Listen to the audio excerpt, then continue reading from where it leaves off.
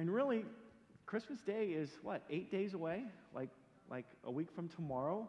And so all that hustle and bustle and all of that stress is there. It should be a fun stress, really. But what I have found out is the way we are anymore, we really don't have to go to the stores to shop, do we? I just throw it in the cart and click send. Well, I have to pay for it, and it shows up at the doorstep. So that takes away some of that stress. But then again, next Sunday is Christmas Eve, and we'll have a service here. But what I want to do today as part of our Advent series is I want to spend some time, and I want to focus on two words. Two words. All people. See, Christmas is for all people. At the very first Christmas, and the angel came and announced to the shepherds that the Savior has been born. He said this in Luke chapter 2, I bring you good news that will bring great joy to all people. All people. And then he says, the Savior, yes, the Messiah, the Lord, in case you're wondering, the Savior, the Messiah, the Lord, has been born today in Bethlehem. But when I think about Christmas and when I think about the Christmas story, that one sentence really strikes home with me. I bring you good news that will bring great joy to all people. See, those two simple words, all people, have no restrictions. There's no conditions. There's no limits on who the Savior is for. Jesus is for all people. Christmas is for all people. It doesn't matter where you're from. It doesn't matter what your background is. It doesn't matter how dark your past experiences in life have been and the things that you carry with you. It doesn't matter how deep in the throes of addictions you have been or maybe currently are in. It doesn't matter if you're struggling with gender or maybe you're just fine where you're at. It doesn't matter if you're trying to figure out this whole sexuality thing and where you're at on that spectrum. It doesn't matter. It doesn't matter if you don't believe in God at all. It doesn't matter if you hate God. And it doesn't matter if you think this book is a book of fairy tales. None of that matters. Nothing matters. It doesn't matter because the good news of Jesus brings great joy to all people. And here's why none of this matters. God doesn't put conditions on where we need to be at in life when we call upon Jesus. I am so thankful he didn't put conditions on me when I called upon Jesus, because I was what you would call a hot mess. I didn't even have my life cleaned up yet, and I called upon him. See, it doesn't matter, because the moment a person begins to respond to the voice of God's Holy Spirit, Jesus is for the salvation of that person. Jesus is going to do all he can to reconcile that person with their Father in heaven, with God. And so what I want to do is I want to start out by looking at an account in the Christmas story that often gets overlooked. And it's after Jesus was born, like a week and a half, about 8 days. And it's in Luke chapter 2, starting in verse 25. Joseph and Mary were taking Jesus to the temple to dedicate him to the Lord. And it's what was accustomed to do. It was a part of the Jewish law at the time. And that's why we dedicate our children to God as well now. We follow the example that we're given. So here's what it says. At that time, there was a man in Jerusalem named Simeon. He was righteous and devout and was eagerly waiting for the Messiah to come and rescue Israel. The Holy Spirit was upon him and had revealed to him that he would not die until he had seen the Lord's Messiah. That day, the Spirit led him to the temple. So when Mary and Joseph came to present the baby Jesus to the Lord, as the law required, Simeon was there. He took the child in his arms and praised God, saying, Sovereign Lord, now let your servant die in peace, as you have promised. I have seen your salvation, which you have prepared for all people. He is a light to reveal God to the nations, and he is the glory of your people Israel. Jesus' parents were amazed at what was being said about him.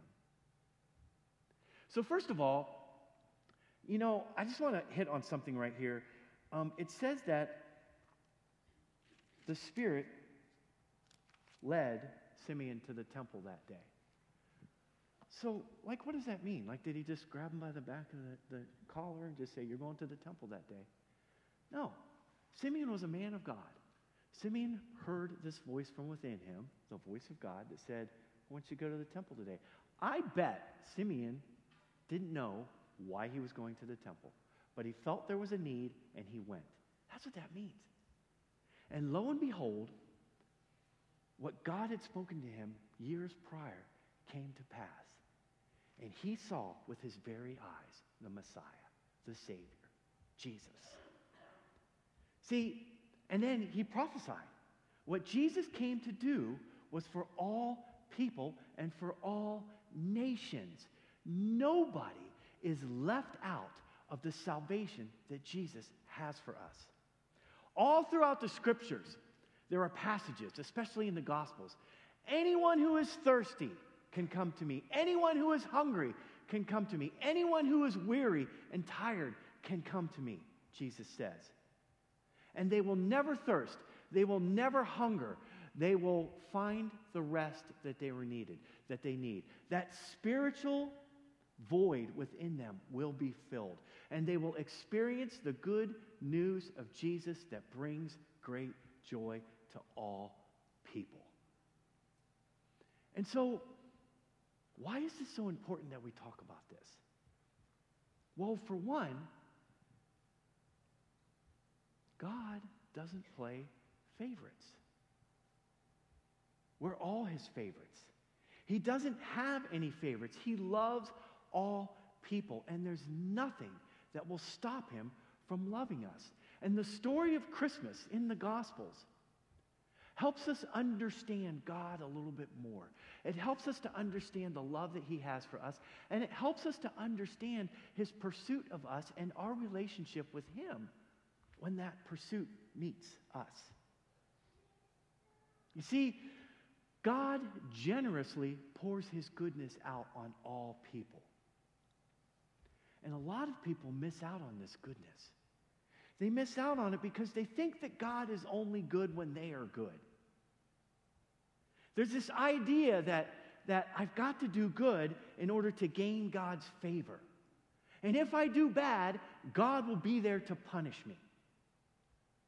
Well, the problem with that is then it makes our relationship with him performance-driven.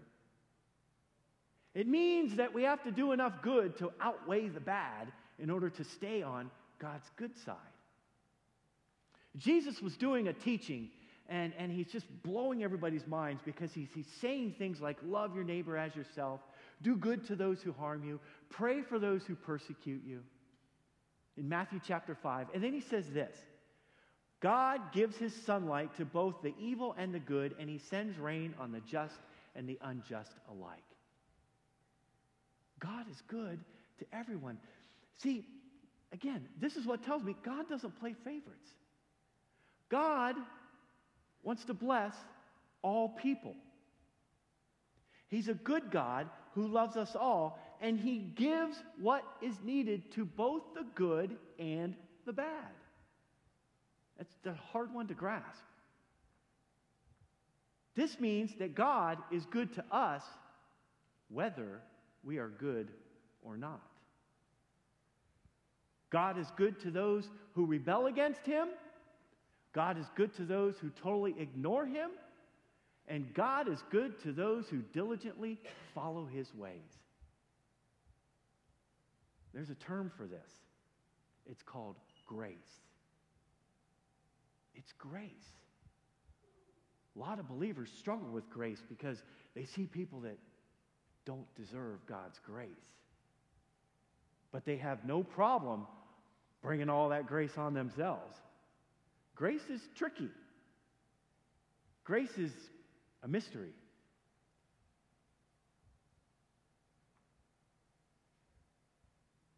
Grace means, it doesn't mean that there won't be consequences to our actions, but it also doesn't mean that there will be.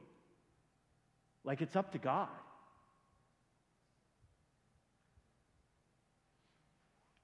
It's the grace and the goodness of God that determines it all. You know, maybe we got ourselves in such a jam that we did some things we shouldn't have done, and God says, you know, you really did learn your lesson. So let's go. And then sometimes we do things and there are consequences to our actions. But it's not up to us. It's the grace of God that determines that.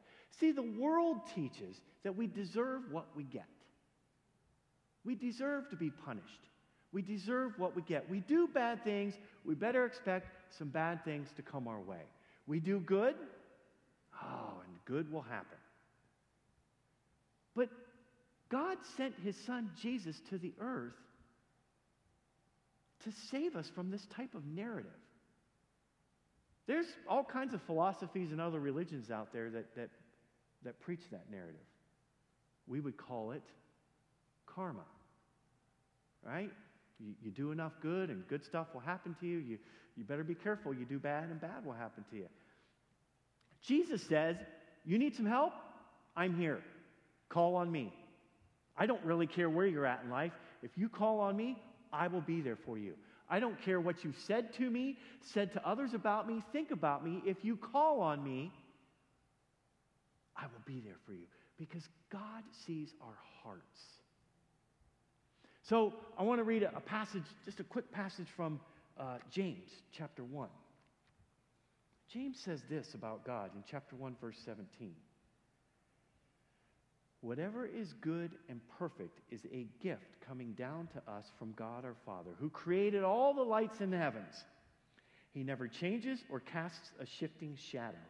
He chose to give birth to us by giving us his true word, and we, out of all creation, are his prized possession. I like the sounds of that. And so, when it comes to hard times, what's the secret? What's the secret to dealing with hard times?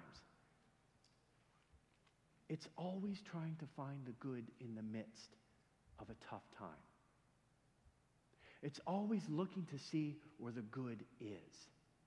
Because every good and perfect thing that happens to us is a gift from our Father in heaven. See, God is the one who brings the good. And he does it because we are his prized possession. No matter how we act, he's going to do good. He delights in blessing all people. All the good things that happen to us are a gift from God. And I know that sometimes we have things that happen in our lives where it is so hard to see any good. I can't, there is no way. I can't even focus on any good. Well, here's what I do. I go back then, and I start thanking God for the good that happened yesterday or a week ago or last year. And I thank God for who I am and that I'm even still breathing. If anything, there's that. And I tell you what happens. When you do that, you begin remembering things. God was good to me there. God was good to me there. God was good to me there. And it takes your focus off of all the bad for just a little bit, and it puts it back on him. Listen to this passage from Titus.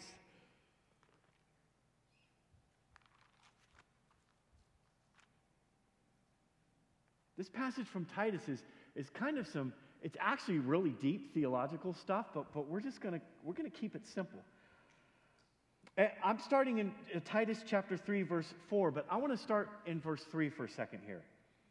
Once we too were foolish and disobedient. We were misled and became slaves to many lusts and pleasures. Our lives were full of evil and envy, and we hated each other. But when God our Savior revealed his kindness and love, he saved us, not because of the righteous things we had done. Let's change that. Not because of how good we were. It was because of his mercy, his grace. He washed away our sins, giving us a new birth and a new life through the Holy Spirit. He generously poured out the Spirit upon us through Jesus Christ our Savior. Because of his grace, he made us right in his sight and gave us confidence that we will inherit eternal life. God didn't care where we were at in life. He just wanted to pour his grace upon us the moment we call upon Jesus. See, the kindness and love that God our Savior revealed to us is Jesus. At the first Christmas, God's goodness came in the form of Jesus, a Savior, a baby in the manger. When we look at Jesus, we're looking at God. And the moment we call upon Jesus, the moment we invite him in our lives, the moment we realize we can no longer do this on our own, we become a new person. And God generously pours his Spirit out on us and forgives us of all of our sins. And for some, it's a very powerful moment, and some, it's just a breath of fresh air. But it's a gradual change. We begin changing on the inside. And it is the grace and mercy and the goodness of God that gives us the confidence that we will inherit eternal life with our Creator. If there's anything that we have to place our hope in, it's heaven. And it is a gift that is available to all people. And it is the greatest gift that we will ever receive. The salvation, the forgiveness of our sins, the creation of a new person within. To all who are thirsty, to all who are hungry, to all who are weary, and call upon Jesus, no matter who we are or what we have done, we receive salvation, we receive grace, we receive mercy. And here's the thing, all life comes from God. Every single life on this earth was created by God, and God never created a person he didn't love. Some of us have an upbringing that we wish we could forget about. Some of us were born in not the best circumstances, and some of us have had it pretty easy. But God gave us that life. God chose to breathe life and bring us into this earth. And for that, it is a gift. Our lives are not always what we would thought they would be, right? But we have a Creator who loves each one of us beyond anything we can imagine. And he wants nothing but the good for us. Listen, Psalm 145, the Lord is good to everyone. He showers compassion on all his creation. Psalm 42, each day the Lord pours his unfailing love upon me. This is the psalmist here. And through each night I sing his songs, praying to God who gives me life. God will never stop loving us. He is good to everyone. He showers compassion on all of his creation. Even in the garden, when Adam and Eve messed up, God was there with a plan. Nothing surprises God. Nothing catches him off guard. He's always got a plan for us.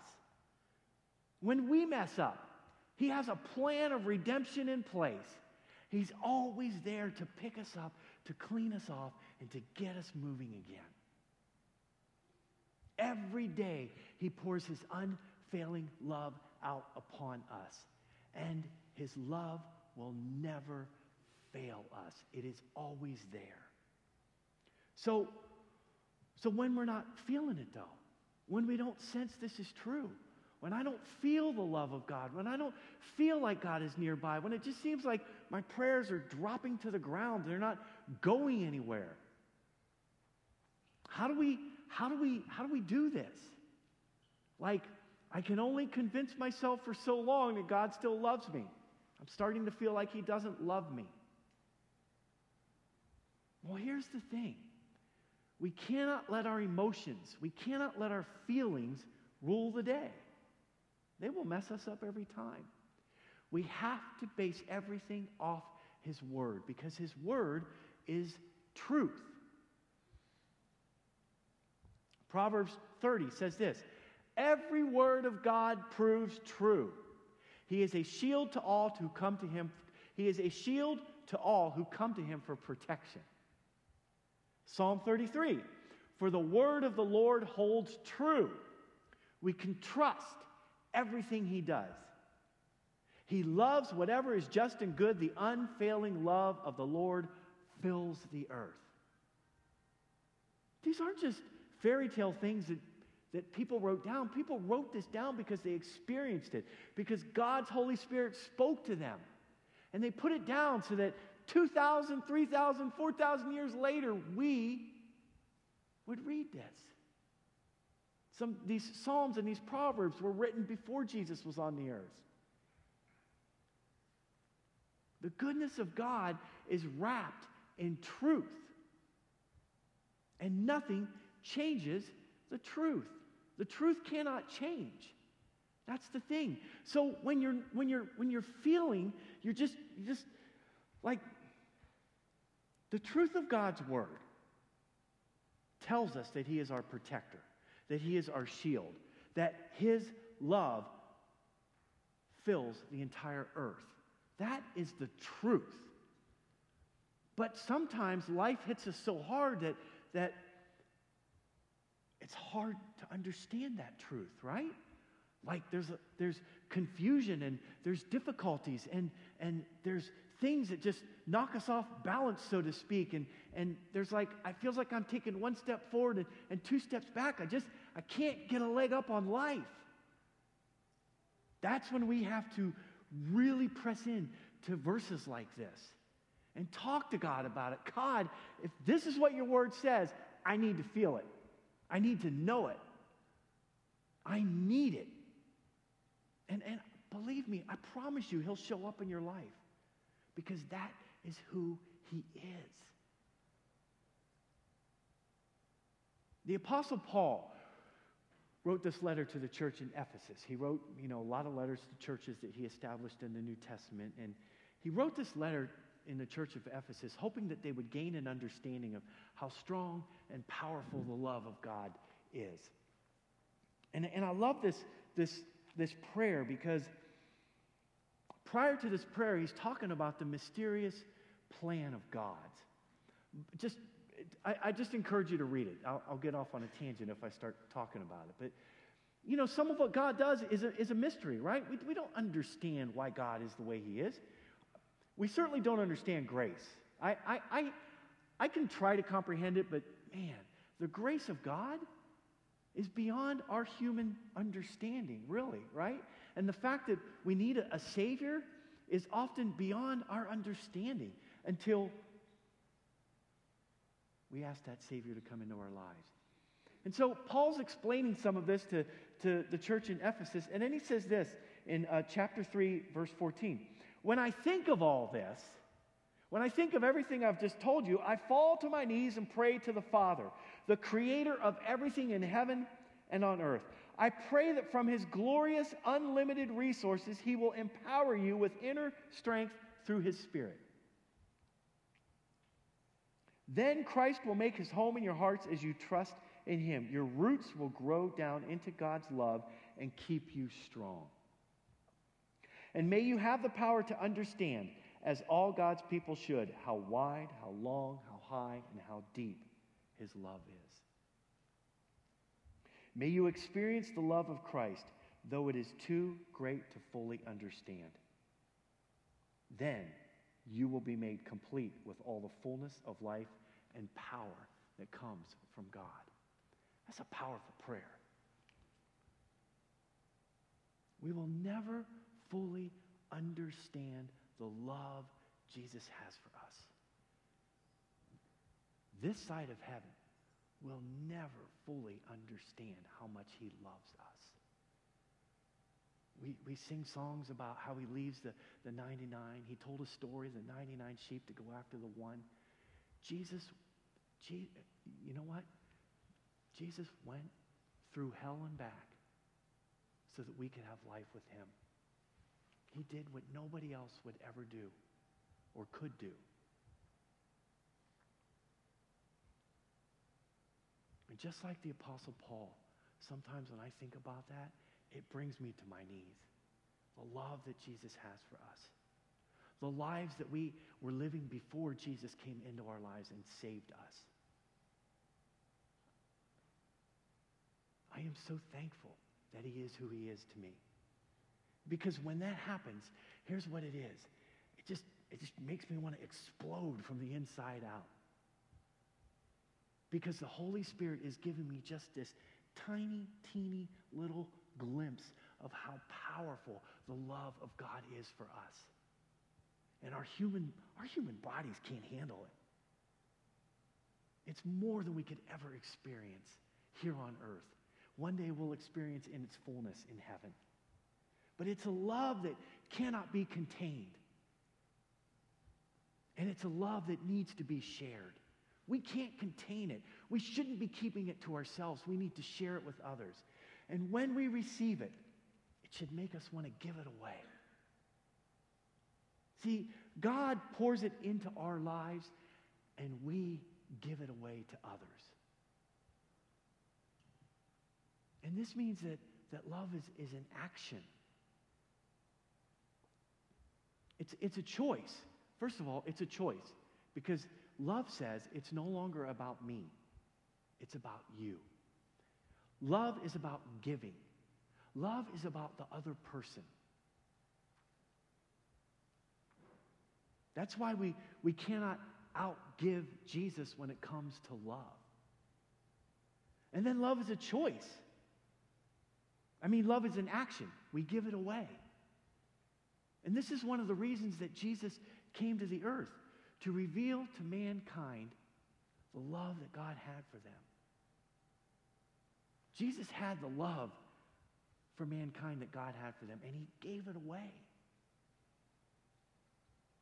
He had so much grace and mercy that the religious leaders of his day couldn't buy into it. They couldn't understand it. Human love is conditional. It has boundaries. God's love is unconditional and knows no boundaries.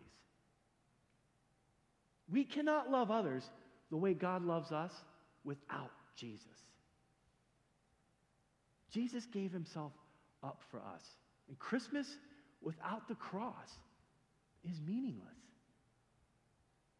If Jesus had stayed a baby in a manger, then our faith is empty. The crux of our faith has bookends. The miraculous birth of Jesus and the sacrificial death and resurrection of Jesus. Without that, our faith is empty. It's a philosophy. It's good teachings from a man who once walked the earth. Both events are life-changing and relevant when we are sharing our faith. There cannot be one without the other.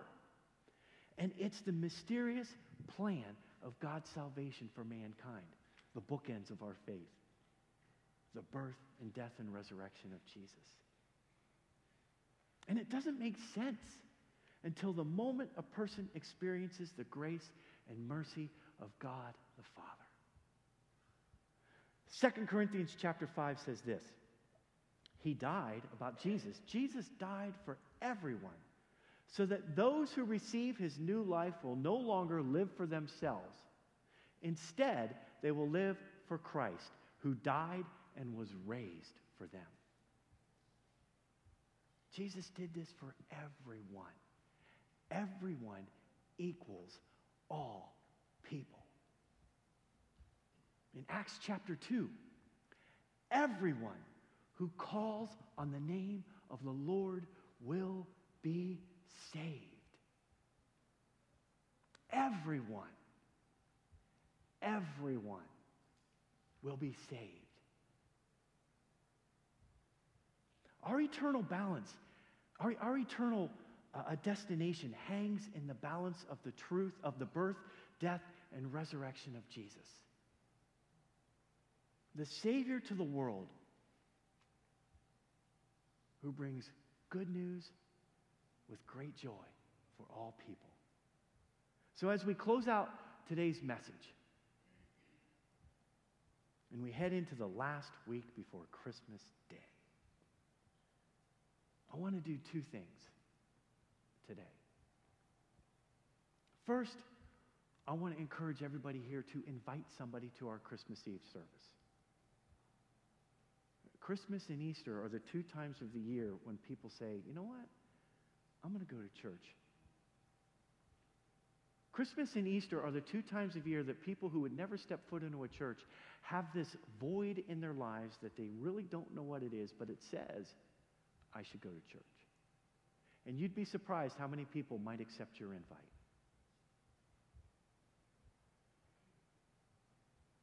Because God wants them to experience his goodness that is for all people. Imagine somebody else's story years down the road would be, this coworker invited me to their Christmas Eve service, and here I am. Family member, friend, whatever. And the second is this. Let's put the theme of today's teaching into effect this week while we're interacting with friends and family and even strangers. Because I bet there's a number of you that have had a conversation that went like this. Oh, when so-and-so comes into town, it's just a whirlwind of stress, and it's all this stuff, and we all got to be together and sit and smile and have fun. It's just me. When family gets together, it can be stressful, right? But it's supposed to be joyous. Bless you.